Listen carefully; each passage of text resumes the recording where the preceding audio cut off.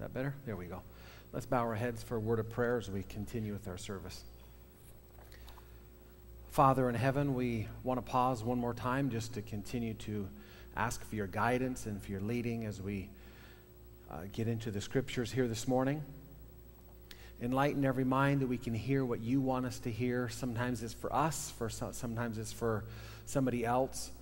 And we just never know where your Spirit is going to impress and work on the minds of people. We just pray that you would do that once again today. In Jesus' name we ask. Amen. Our sermon series we're going through is on domestic violence and abuse. And our scripture today is found in James chapter 1, starting in verse 12. If you'll turn with me in your Bible, your smartphone, or your electronic device. James chapter 1, starting in verse 12. James writes, "Blessed is a man who perseveres under trial. For once he's been approved, he'll receive the crown of life which the Lord has promised to those who love him. Let no one say when he's tempted, 'I'm tempted by God.' For God cannot be tempted by evil, and he himself does not tempt anyone. But each one is tempted when he's carried away and enticed by his own desire, his own lust. Then when lust is conceived, it gives birth to sin, and when sin is accomplished, it brings forth death. Do not be deceived, my beloved brethren." The author of this letter is James. It's the half-brother of Jesus. As they grew up, I can imagine how many times Jesus reminded his brother about not making excuses. Excuses are easy to make for everybody. And they're still around today. Plenty of excuses. In school, there's always the typical cliche of excuse. Well, the dog ate my homework, and that's more humorous and not so true, but people still say it. But then people use other excuses and say, well, I didn't know it was due. I didn't know there was the deadline. Other people, when it comes to, say, work, they'll say, well, I'm sick. Or parents will say, well, my kids are sick.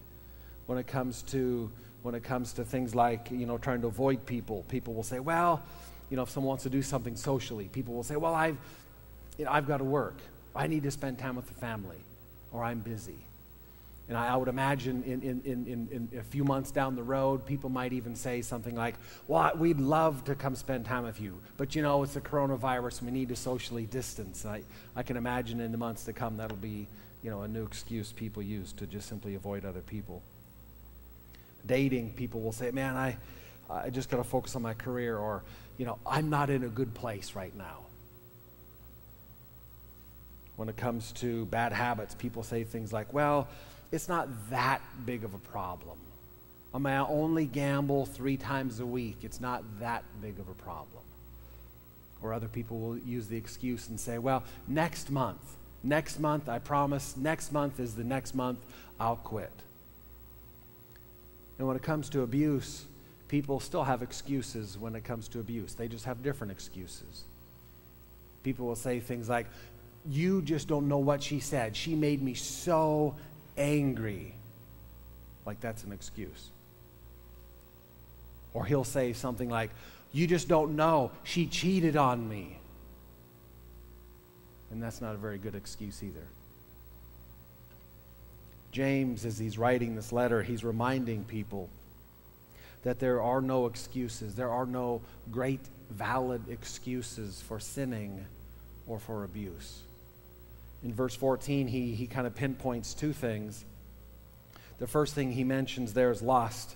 The Greek word is epithumia, which doesn't have to guarantee it's a sexual thing, even though it says lust there. It's just basically this in your brain, this inner, deep, longing, craving desire to simply do what me, myself, and I really want to do. And in the same verse there, in verse 14, in my translation, it's interpreted enticed. And this is the Greek word, where is it? Here's it. Delazo. The Greek word basically is like a fishing lure. It's a fishing lure or fishing bait. Now, God does not God does not give Satan the ability to force any human being or any created being. Satan does not have the ability to force people to sin. But Satan, even though he's very destructive, he's not stupid. He's been studying human beings for 6,000, 7,000 years, and he's been studying you since the day you've been born. And just like a really good fisherman, my grandpa was an amazing fisherman. My brother's a really good fisherman. I just like to eat fish after they catch them. I'm not such a good fisherman. But even fishermen know that all a good fisherman has to do is get the right lure, get the right bait, and put it in the water and have that shiny thing right there. And that silly fish, because of their own inner desire, the fish, they just got to have that shiny little lure and put it in their mouth. That'll make life so much better. Satan does the same. Satan can't force us to do anything destructive to hurt ourselves or anybody else. But Satan knows the crazy little party going on in your mind, the little selfish stuff that if nobody was watching, what I would like to really, if I could just get away. Satan knows that. He just dangles it in front of us. So we choose to get into trouble ourselves. And then typical human beings, the devil made me do it. No, he just knew what you really liked, so he just set it out there on the table so you could smell it and you could see it and you could feel it and say, oh, wow. Because of our own selfish inner desires. Satan's not forcing people to do anything. He doesn't even have to work that hard. He knows what we like. And so we chase it like a fish chasing bait. But unfortunately, we're not fish, and we know better than fish. We shouldn't be doing that.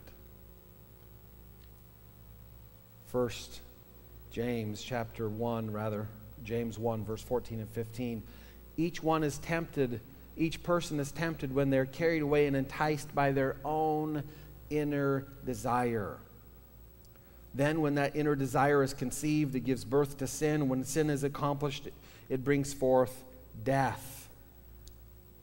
Don't be deceived. And some of you might be thinking, well, I thought this series was on domestic abuse. I'm a little confused. What does excuses have to do with domestic abuse? A lot. Because believe it or not, when someone is abusing somebody else, many times the person doing the abuse makes excuses. They make excuses. Well, I only did it because of something that person did. That's an excuse. And sometimes, as crazy as it sounds, sometimes the person being abused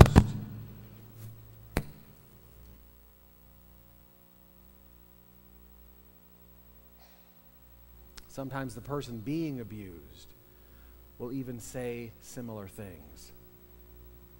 Well, he only did it because he caught me doing, but there's no great reason to abuse somebody. And unfortunately, as long as abuses have been around is just as long as excuses have been around. I'm going to read to you something here, something from the country of Greece. And this is just something I found. You could basically pick any country in the world, including the United States. I'm not picking on Greece. Listen to what the government of Greece and parents from that country chose to do around the time the Apostle Paul was walking through the country of Greece sharing Jesus. Quote, after examining the newborn baby, if it proved to be well built and sturdy, the government instructed parents to raise it, and the government even gave it land. But if it was a runt, if it was deformed, if it had any imperfection at all, they dispatched it to what was called the place of rejection. It was a precipitous spot on a mountain. Thinking it was better it was better for itself, its family, and its country that the baby should die at birth because it lacked health and strength. It's from a Greek historian, Plutarch. Not only did they have a terrible idea to kill a newborn baby, they justified it with some horrible, horrible excuse. And I wish I could stand up here and say, well, God bless America. I mean, we're in America. We do abusive things all the time. It's another topic for another day, but you realize ever since the 70s, every year in so-called Christian America, there's over 1 million babies that die from abortion because their parent or parents abused them so severely they never live.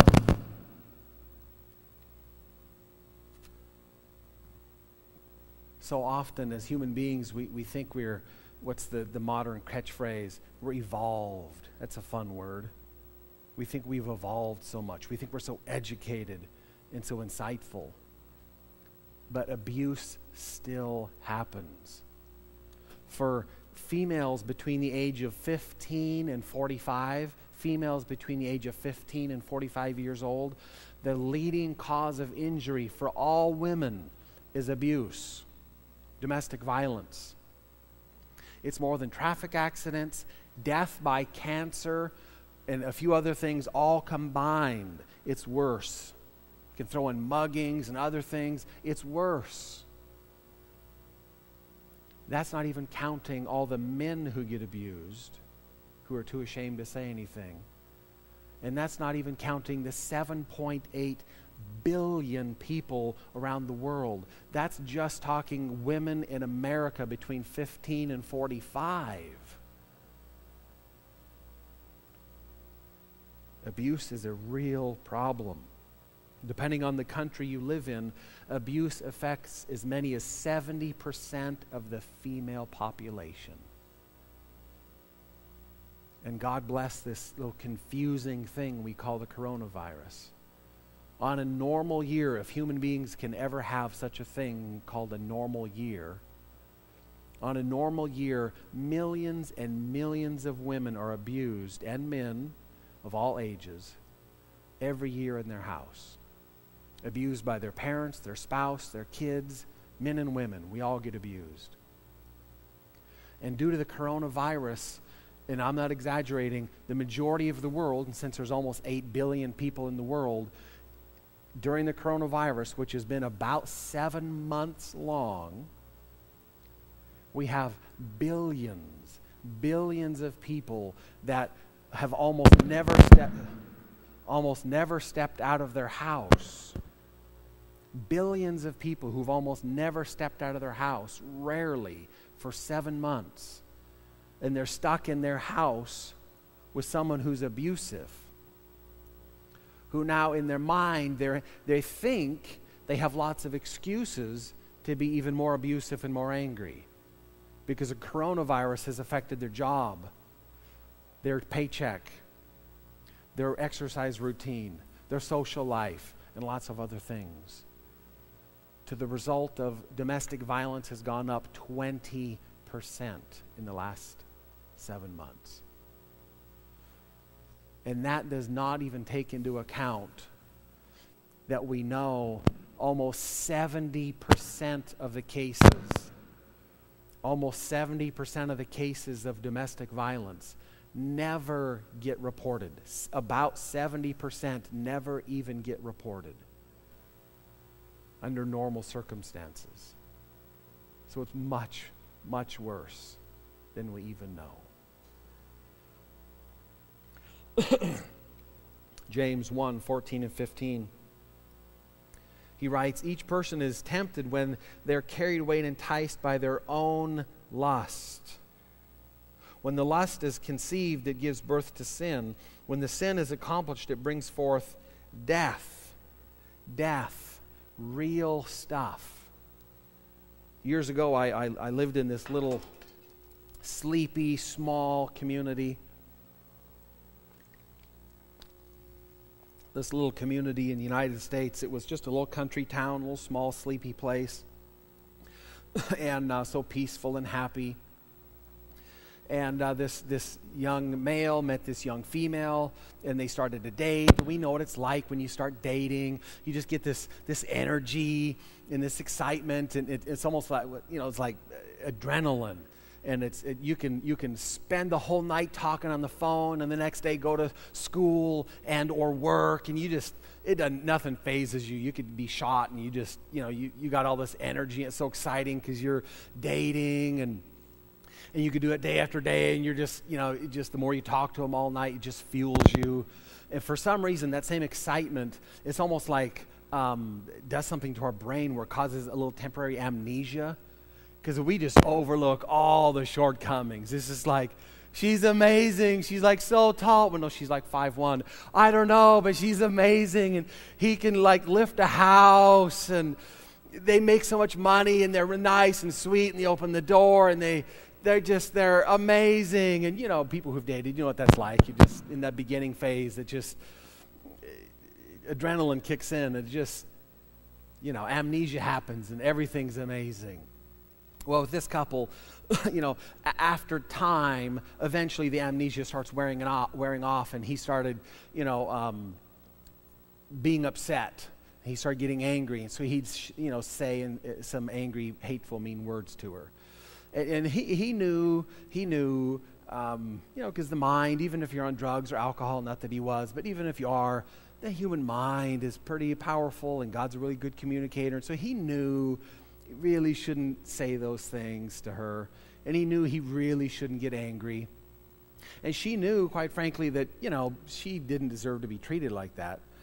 But the next day, he would always say those 3 magical words, I love you.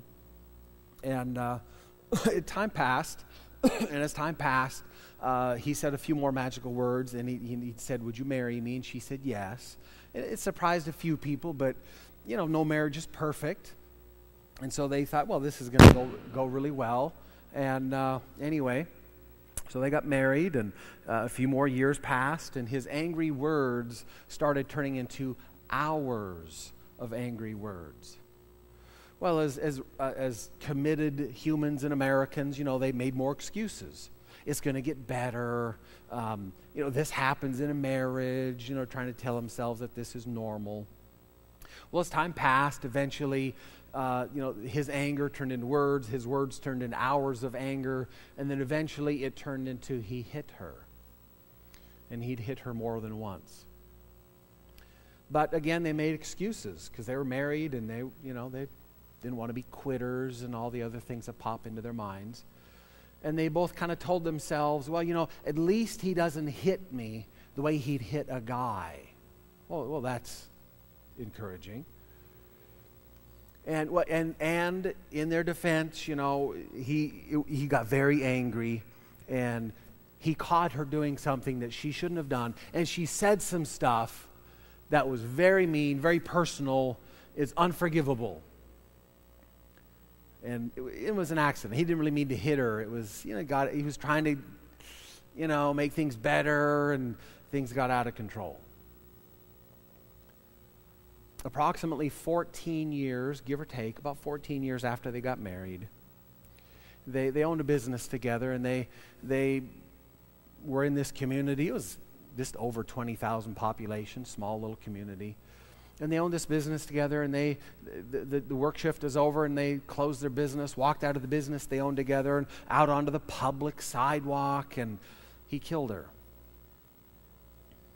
He killed her. Right there in public for everybody to see.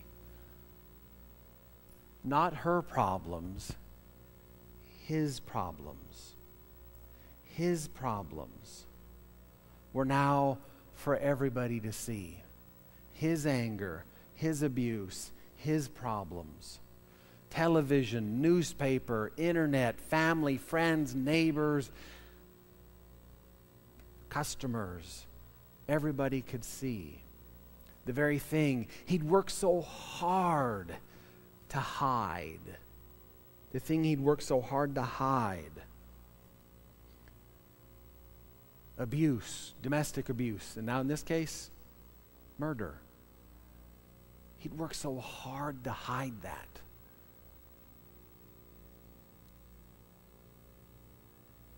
James is really clear here in verse 14 and 15.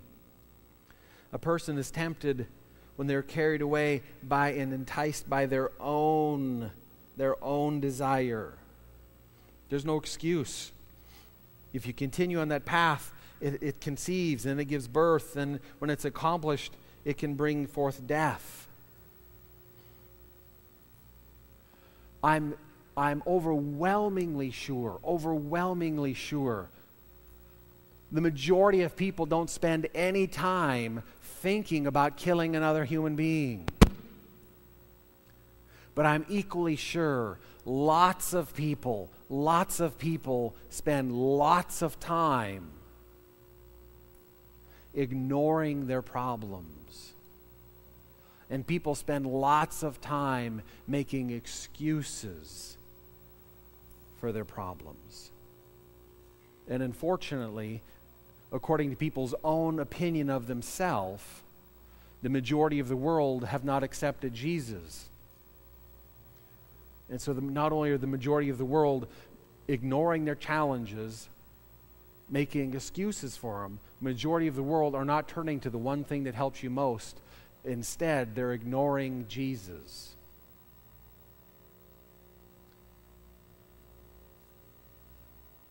They're ignoring Jesus. Domestic violence is a real problem. It's painful, it's delicate. Because it's painful and delicate, almost nobody ever talks about it. Even in church. But do you realize in all the churches, you name the denomination, domestic violence is a real issue. It has been for years. Not because this church or that church is a real problem, but because churches are only filled with humans. And humans, we have a lot of challenges. And just because we sit in a building doesn't guarantee we're letting Jesus do what he needs to do inside of our mind. So then the dysfunction happens. And sometimes it can be worse at church because we have this expectation, well, I'm a Christian now, or I go to a church now, I'm supposed to have better behavior. So now I really can't say anything because then what would people think? And sometimes the secret is even worse because people perceive that the stakes are higher. And because domestic abuse typically happens in the house at night, when the curtains are closed, and no one else can see it. And so other people don't typically know to step in and help because they're not even aware it's happening.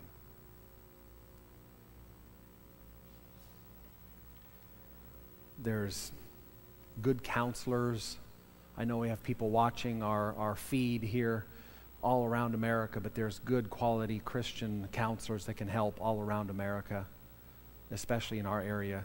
There's quality books.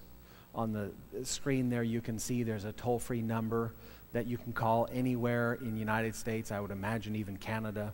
If not, they'd have their own. 800-799-7233. A free number that anybody can call for domestic abuse. It's a free hotline, 800-799-7233. So anybody can call and get help or encouragement. Abuse is real.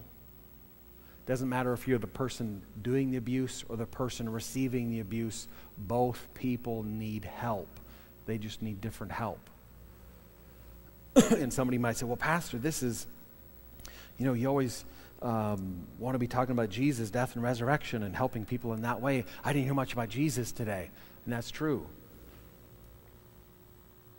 Because the reality is human beings have challenges in their mind. The Bible calls it sin. If we don't take that to Jesus, we end up abusing ourselves. If we continue to not listen to Jesus very well, it spills out onto the people around us, and usually in the form of verbal abuse. But if we don't get serious about ourselves, not making excuses, not blaming the people around us, but if we don't get serious about ourselves and our own challenges and our own thoughts, sometimes that turns into physical abuse. But there's many ways to abuse people. And in the case of this couple I mentioned, which is a real couple in a real community I really lived in, he really killed his own wife right there in public, right in the street, right outside of their business. Sometimes it turns into abuse where someone will kill another person. But you know, the reality is, as I'm reading here in James chapter 1, where he says, "Blessed is the person who perseveres under trial, for once you've been approved, you'll receive the crown of life, which the Lord has promised to those who love him. Let no one say that I'm tempted by God, for God cannot be tempted by evil, and God himself does not tempt anyone." So James is saying, let's be really clear here where temptations come from. It happens when you're carried away and enticed by your own inner desires. It's not your spouse's fault, it's not your parents, not your kids, not your boss.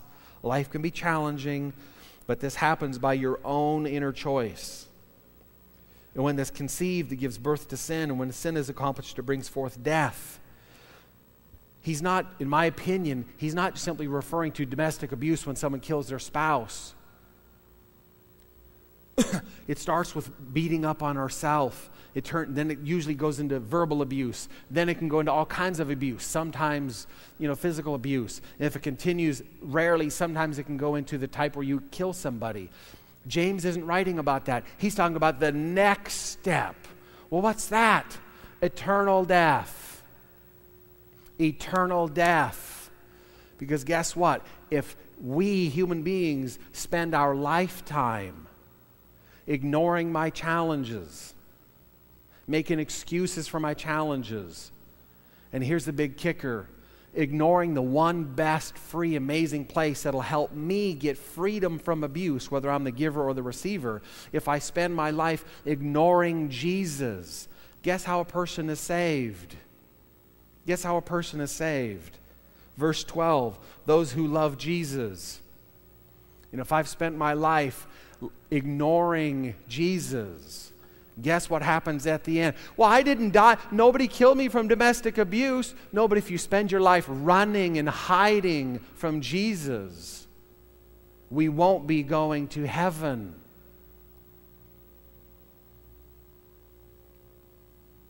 It doesn't matter if you're the giver or the receiver of abuse. If we spend our life running, I know it's delicate, I know it's painful, it's hurtful, it's complex. I'm not that young and naive and stupid.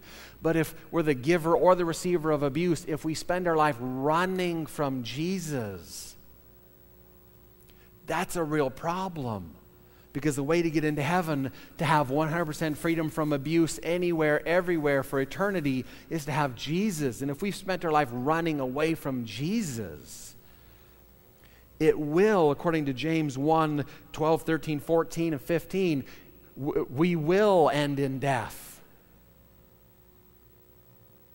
It will end in death. It's serious. So please, I appeal to you. Take this serious. God doesn't want anybody to be abusive or receive abuse. So please continue to listen to Jesus. There's many places to get help. The truest and best is to put honest, sincere, real effort into faith in trusting Jesus and taking to heart what Jesus writes in the Bible about abuse. Because Jesus wants us to have complete freedom from abuse. Let's pray. Father in heaven, it is comforting to know that though you've lived for an eternity and you have had to go through more abuse than anybody else, the Bible is really clear. When you were abused, Jesus, you did not abuse people back. Please live in our mind and live in our heart so that you'd give us your thoughts, feelings, actions, and motives. So we do not abuse ourselves. So we do not abuse the people around us. And if and when we see that happening, that there would be forgiveness and cleansing and healing, but there would be stoppage, that it would stop. That there's not making excuses, but it would actually quit because of you, Jesus. There's ways to actually have that happen. Continue to give us that victory, whether it's us here listening live or watching through our devices, or perhaps, for many of us, this hasn't been our experience, but we know people perhaps that this has happened to. Help us in appropriate, delicate ways to help other people. Not pick sides, not cause a bigger division, not post it all over Facebook, but to be helpful in very discreet ways so people can be free from abuse. We know that's your desire, Jesus, and so it is ours. And we pray it in your capable name, Christ. Amen.